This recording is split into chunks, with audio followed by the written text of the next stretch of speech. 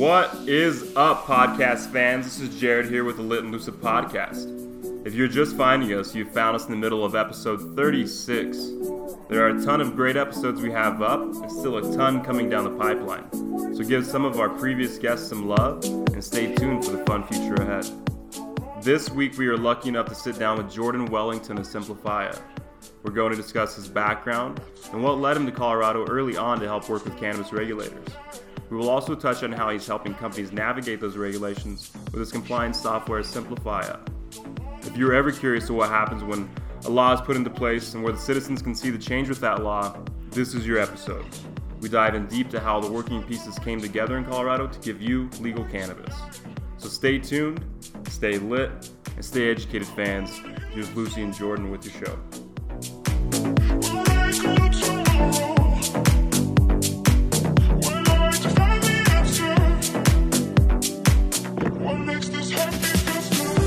Welcome everybody to the Lit and Lucid podcast. We are here recording live episode 36 with Jordan Wellington, the Chief Compliance Officer with Simplifya. What's up, Jordan? Hey everybody, happy to be here. Welcome. What's up, my man? Thanks for being on the show. So we're sitting here recording live in the Simplifya office in Denver, Colorado. Jordan was the co-founder of Simplifya, so we're going to learn more about his company. It's a software compliance company that provides solutions to businesses and consultants. So we're going to learn a little bit more about that. Jordan also has a background in cannabis. He was one of the legislative staffers assigned to implementing Amendment 64, as well as legislation of cannabis through the General Assembly. So we're going to learn a little bit more about kind of how Colorado, did end up legalizing cannabis here in 2012. And then he was also hired by the MED to organize and draft many of the regulations for rec and medical in Colorado as well. Then he's also worked with Vicente Sederberg, advising on various compliance issues across the country. So I think you have probably a vast amount of knowledge that you can probably share with us. So we're going to kind of just dive in. Yeah.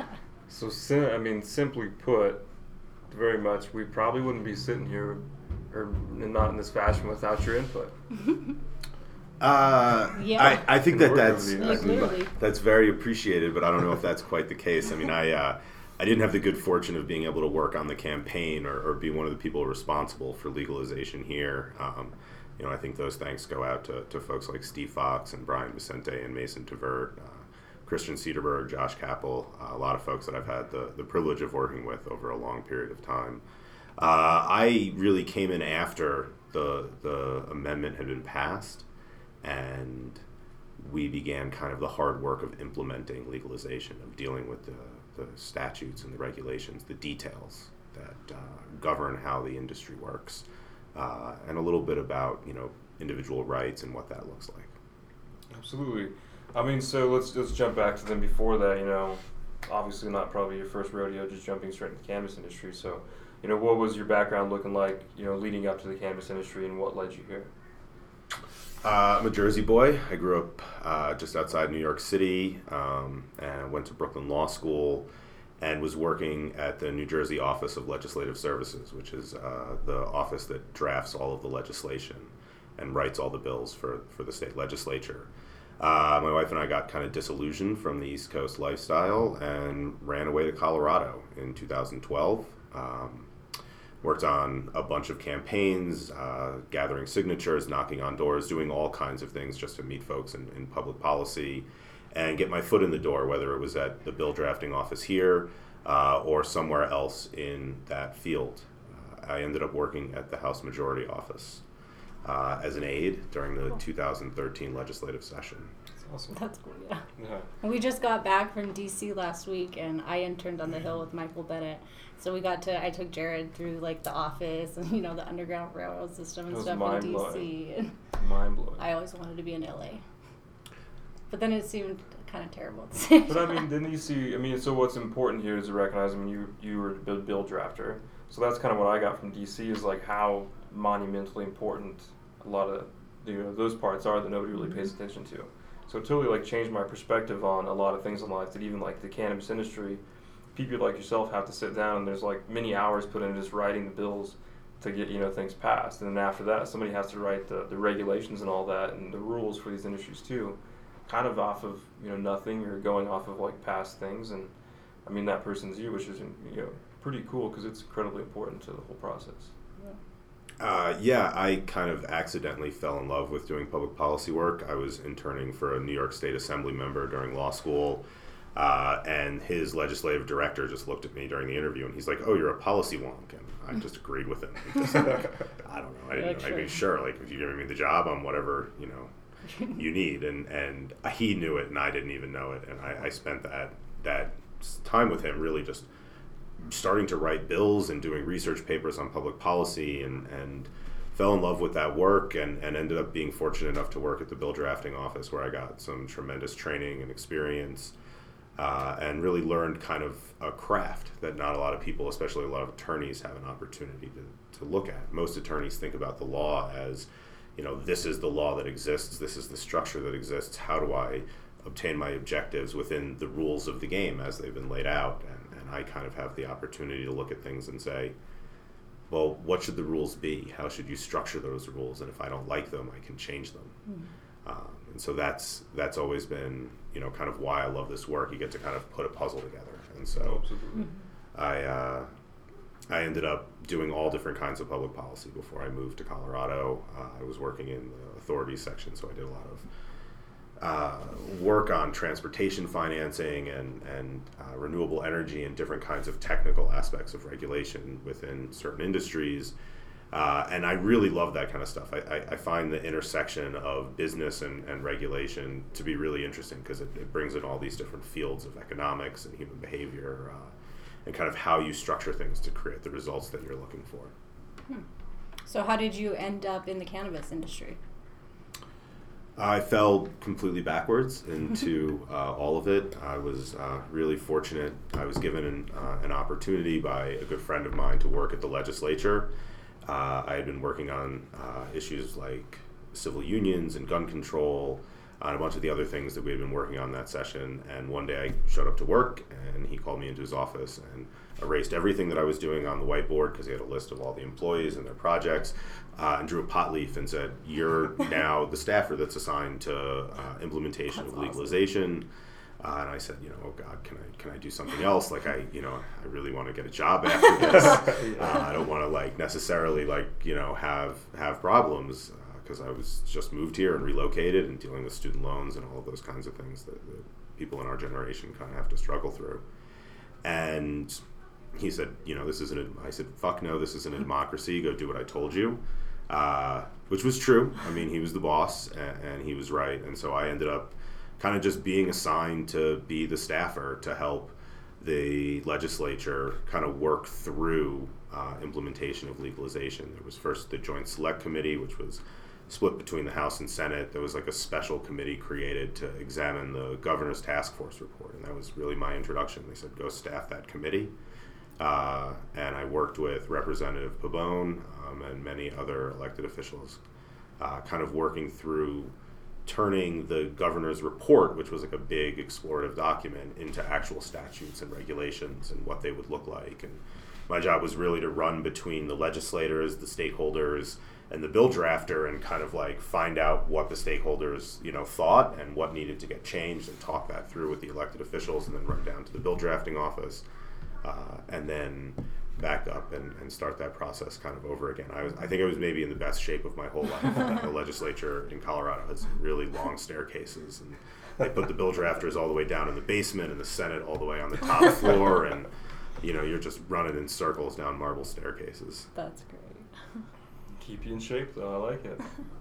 That's awesome. So, that's a good start to your background. So, obviously that's not where you stopped. So then, what was the next stage after that, the cannabis, phase in your life? Well, after the session ended, I was completely wrong. I had tons of opportunities. We passed the bills. I had a great learning experience and worked with a lot of people kind of getting into the weeds and really getting into the details of how the industry was regulated. And I had a bunch of different opportunities, but one of them was to go work at the Marijuana Enforcement Division, helping the state regulators draft and create the policy that would be the ultimate regulation. And a lot of my friends and mentors and people that I talked to, we all agreed that would be like the dorkiest possible thing I could have done. Because there was nothing quite nerdier than going to work at the Marijuana Enforcement Division and writing cannabis regulations for sworn police officers, people with cops and guns and badges and all kinds of stuff that was weird for me, but was a fantastic experience as well. I met some great folks and really learned a tremendous amount about how bureaucracy and an administrative agency not only really has to deal with regulations, but operationally how that kind of interplayed with regulation. There was a tremendous need to make sure that all of the policy that we created was operable, was functional, that the division could actually do it. And so, before you get that experience of what it's like to staff and build and work with people who do that, I mean, I wasn't in charge of that end of things, but that was always the interplay of I would come in and be like, well, this is the optimal policy solution. This is how we should structure this, and this is what we should write. And then the people who had that experience were always like, well, how are we actually going to do that? What is the structure of us putting that into place? And I was like, well, I didn't think about that. And I was this is how you would create, like, from a academic, economic, business regulatory perspective, like, this is a good way to do things. And they would be like, no. It was always, it was this dose of reality. And I think that people who work on the other end of things at the legislative level, they sometimes don't always think about that. And I started joking that at the Capitol, we'd always be like, well, we'll kick the can down the road. Like, don't worry about it. Like, we'll just put a general statement in the bill and we'll let them figure it out. And I kick the fucking can to myself. Right. You guys figure it out. Yeah, I was like sitting there. I'm like, I thought I was going to pass that off to somebody else, and now I'm stuck with it. So it starts to make you think about not just how things would affect the community and the world at large, but literally how an administrative agency has to put those things into place. And so I got to basically run all of their working groups, either chairing some of them or organizing them and supporting the chair of those groups, and drafted the bulk of the regulations that govern adult use in medical cannabis, some of it which is still written that way today, and a lot of it's been written over as we've kind of learned over the years. That's cool. Well, that's cool, though, because, I mean, it's like a great kind of like peek inside like the workings of government and policy, and all the way from like the bill being written to like implemented to kind of where we're at today. Living it now. Because I mean, even like myself, I never thought about all the different steps that have to be taken. I thought, a bill was wrote and somehow it magically appeared, drafted on hemp parchment paper and put into place, and everybody knew what to follow. But no, there's a lot of steps in there to make sure it's right, to make sure it's functional, and make sure people know how to follow it. And it's not just an easy week-long task, I guess. No, actually, at the law school class I teach at DU, one of the things I make everybody do is watch this old video from Schoolhouse Rock about how a bill becomes a law. It's like a 3.5-minute cartoon, which everybody listening should Google and watch, even if they've seen it before, because you probably don't remember. Like, there are a lot of steps and machinations in the legislative process. I mean, if you think about the legalization of cannabis from just the very limited Amendment 64 to regulation timeline, which was really only a year or so. I mean, there was years of work that led into that and years of work since that. But even that went through a constitutional amendment being passed through a ballot initiative process. The governor created a task force that wrote a massive report. The legislature created the Joint Select Committee to produce bills that were then introduced and ran through the legislative process, which meant they had committee votes and floor votes in both houses. And then everything went to the Marijuana Enforcement Division, and before the end of that year, we had held probably 10 working group meetings that were 4 to 5 hours each, and written, by the end of it, about 150 or so pages of regulations that started out as, about a dozen to 20 something. I don't remember how long Amendment 64 is, but let's say about 20 pages, give or take, all the way into this very detailed regulatory policy. So where does that come from? I mean, do you guys just like sit there and say, we need rules around this, we need rules around this, and then, or is there like structure that you guys follow and you say, here's a blueprint from another industry, we probably need things in this area for cannabis, in this area for cannabis. How does that actually work for you guys, like drafting these regulations? Well, there were a lot of steps and phases in that process. So there was a regulatory bill passed in 2010 that kind of created some of the basics and some sketchy kind of vague regulations that were adopted off of that. a lot of that still wasn't really written. The governor's task force brought together probably 50, 60 individuals from all different walks of life and discussed every aspect of implementing the legalization of cannabis in Colorado. And so in that world, in that framework, you really had people bringing kind of every issue to the table. And then when you got to the legislature, you had probably another 150 people, 200 people involved, plus all outside stakeholders, maybe even more. And I wonder why it takes so long. Like, look at all Yeah, these I mean, that's a different, lot of work, yeah, so I didn't many realize people. this. And You have to get all of that engagement to get it right. Yeah. I mean, that's what Colorado did right, Yeah. is that we engaged with stakeholders in the community, businesses, every which way we could. When I created working groups in the Marijuana Enforcement Division, I tracked down a marketing. We had marketing professors. We had a marketing expert from CU to help us with packaging regulation and labeling and advertising on those working groups. I mean, we tried. I was contacting climatologists at certain points. I mean, we were outsourcing, bringing as much information into the process as we could, and trying to get as much of it right, or at least build the bones of something that could grow over time and get better. We knew nothing was going to be perfect the first time we did it, but if we could at least build out a pretty solid framework, we could help structure the growth of that over time. And it's proven to be fairly solid. There's a lot of work to do, but overall, we stood up a functional industry within the midst of federal prohibition. So, And you were the first state, as far as, I guess I know. Washington kind of went at the same time as us, but their system was a lot different and structurally and foundationally a lot different than ours. So, whether we're first or second, I don't know if there was really a contest, but it definitely. There's still there not was much to go off nothing of, to that's for before, sure. yeah. I mean, but there was, right? I mean, we do highly regulated industries, right? There's Sure. alcohol and tobacco and gaming. I mean, there's so much of cannabis regulation is based on gaming regulation, and as well as these other things. So it's not so much reinventing the wheel; it's finding the appropriate parallel, and it's not in one industry, right? It's in a lot of different industries. When you talk about concentrate production, people were not making,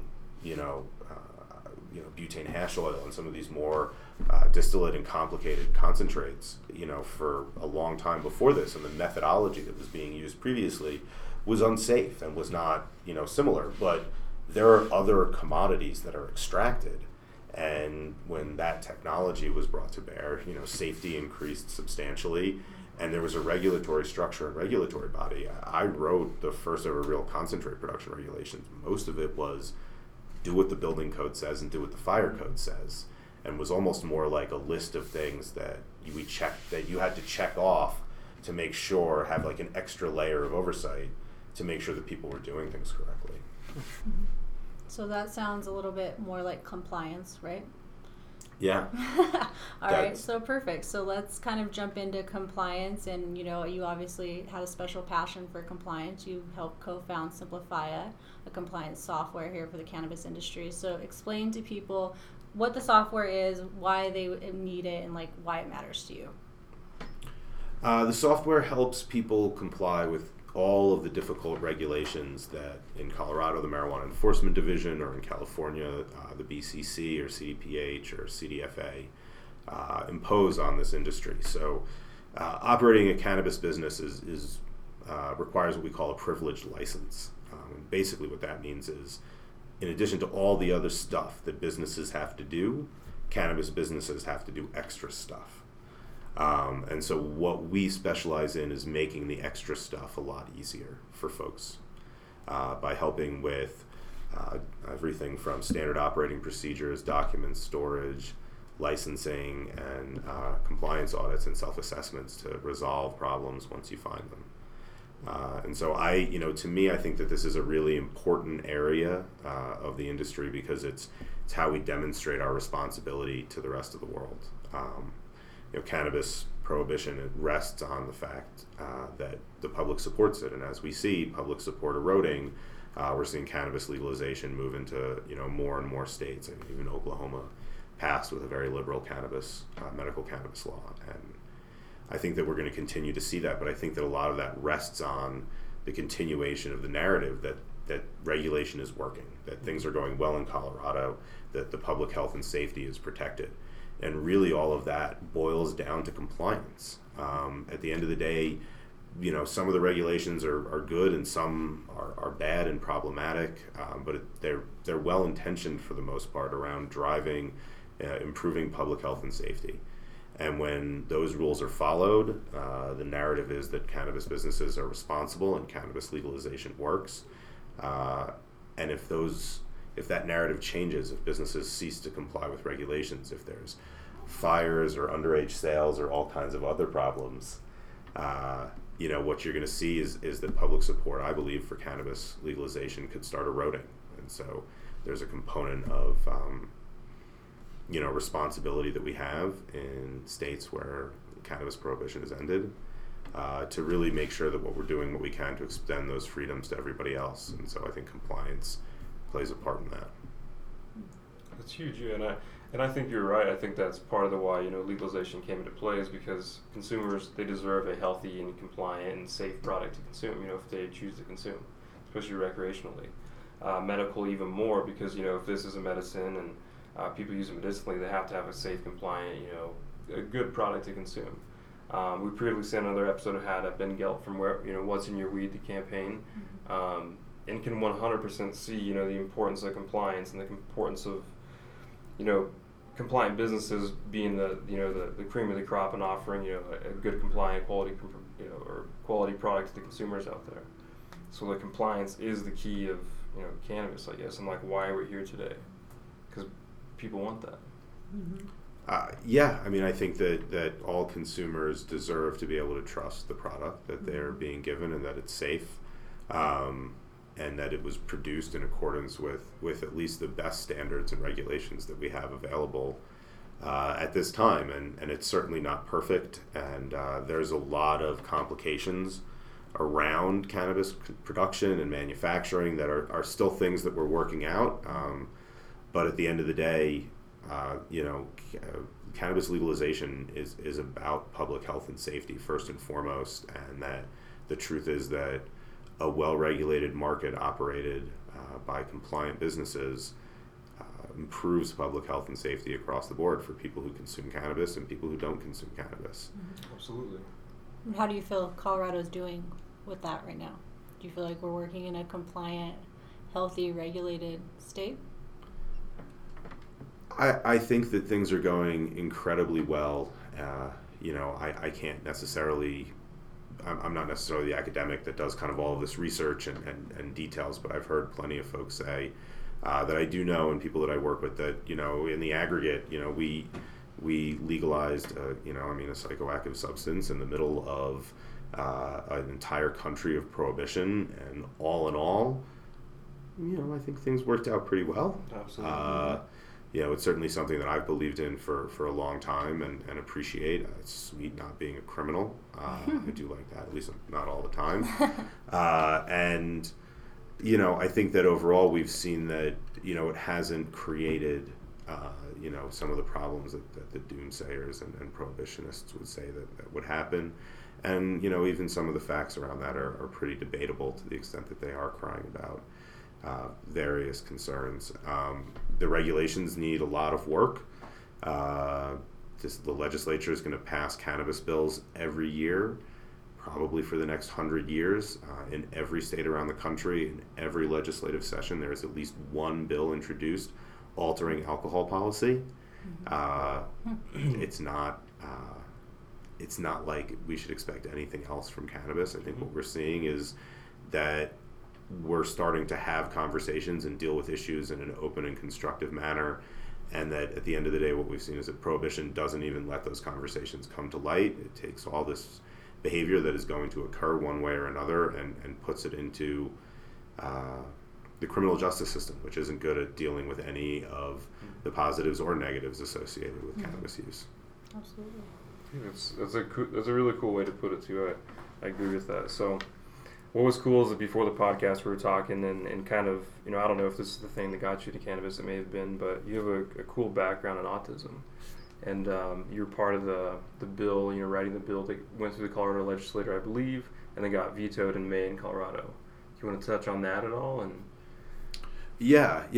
I to say I wrote the bill is kind of funny. The bill literally is one word. It just says "and autism" or 2 words. I guess. So that was an easy one to write. You're like, Nice, yeah. But I take credit for that for sure.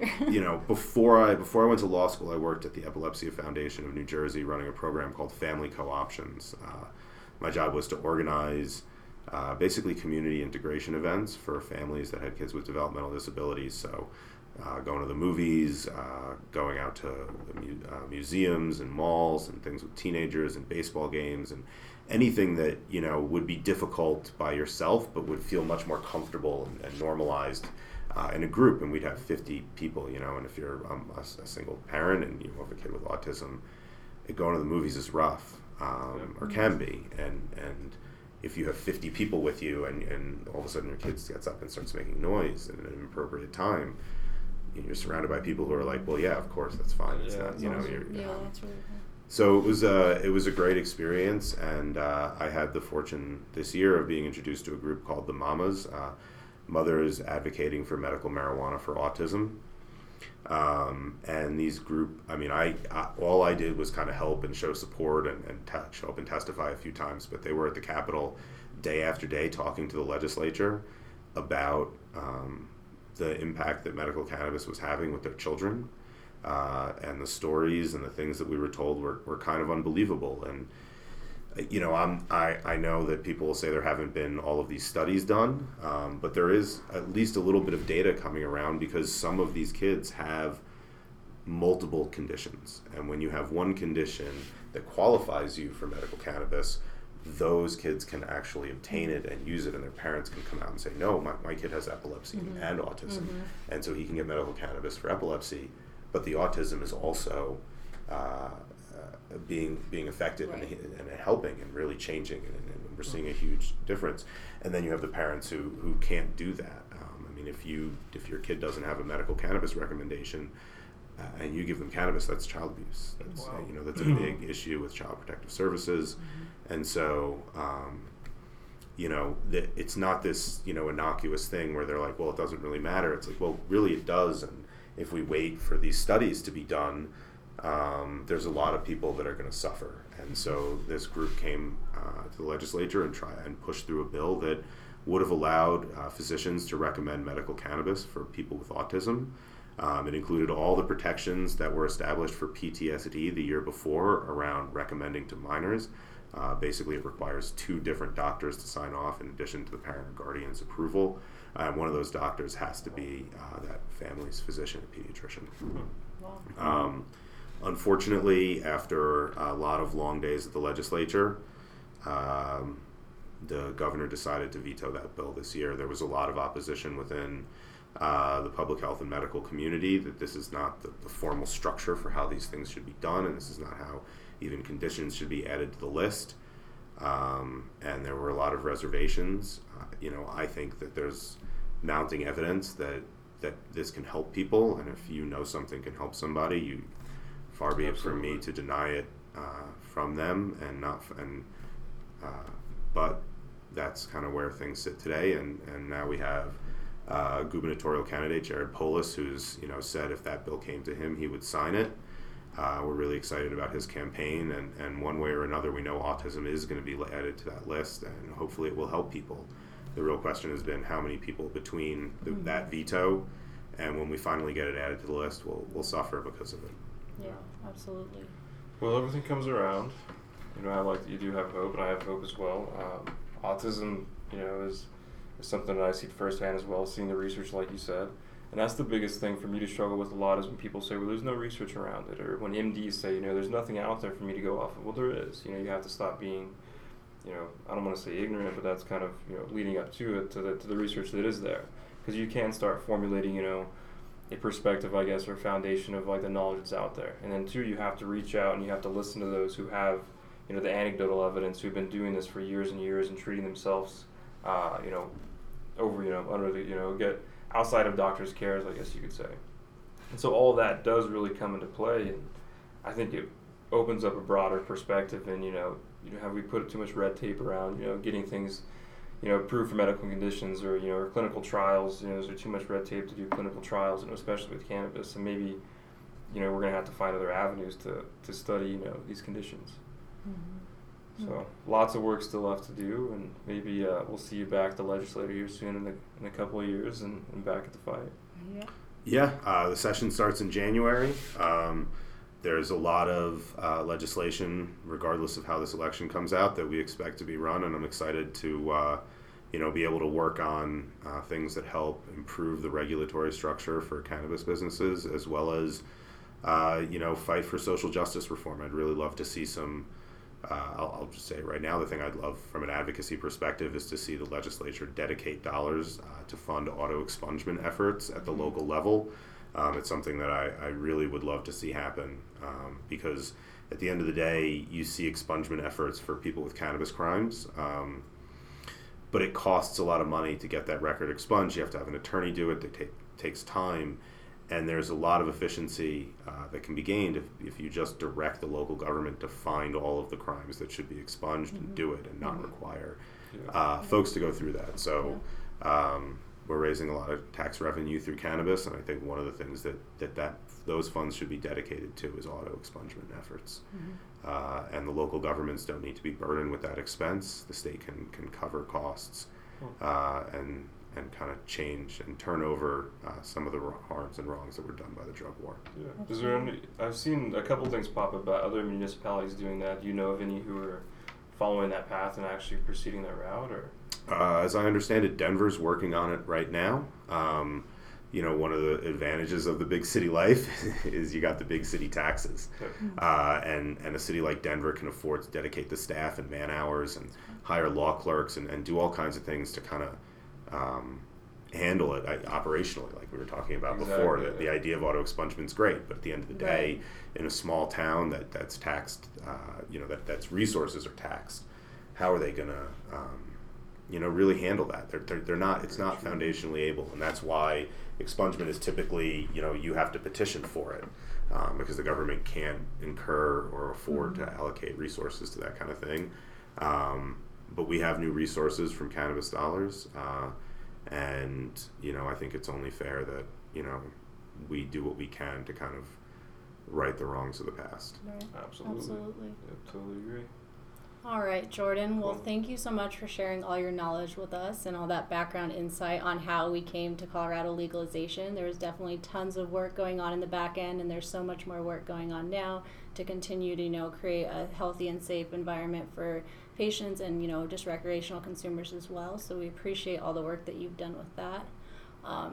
Thank you so much. It was a really interesting conversation. Appreciate it. Appreciate everything you've done, and like Lucy said, and I also respect we wrote down cool nerds here. So much respect to my other fellow cool nerd out there, and thanks for nerding out to get the word out and being on the show. Thank you so much for having me, and check us out, simplifia.com, simplify with an A at the end, and we hope to be able to help you soon. Yeah, absolutely. All right, and with that, I'm Lit. I'm Lucid. And that's it. Laters. This episode of Lit and Lucid Podcast is produced in partnership with Yoo-Hoo Creative and Design. Yoo-Hoo Creative specializes in marketing, social media management, content creation, and other creative needs. Yoo-Hoo, helping your company become who you need to be. If you're interested in learning more, hit us up at yoohoocreative@gmail.com.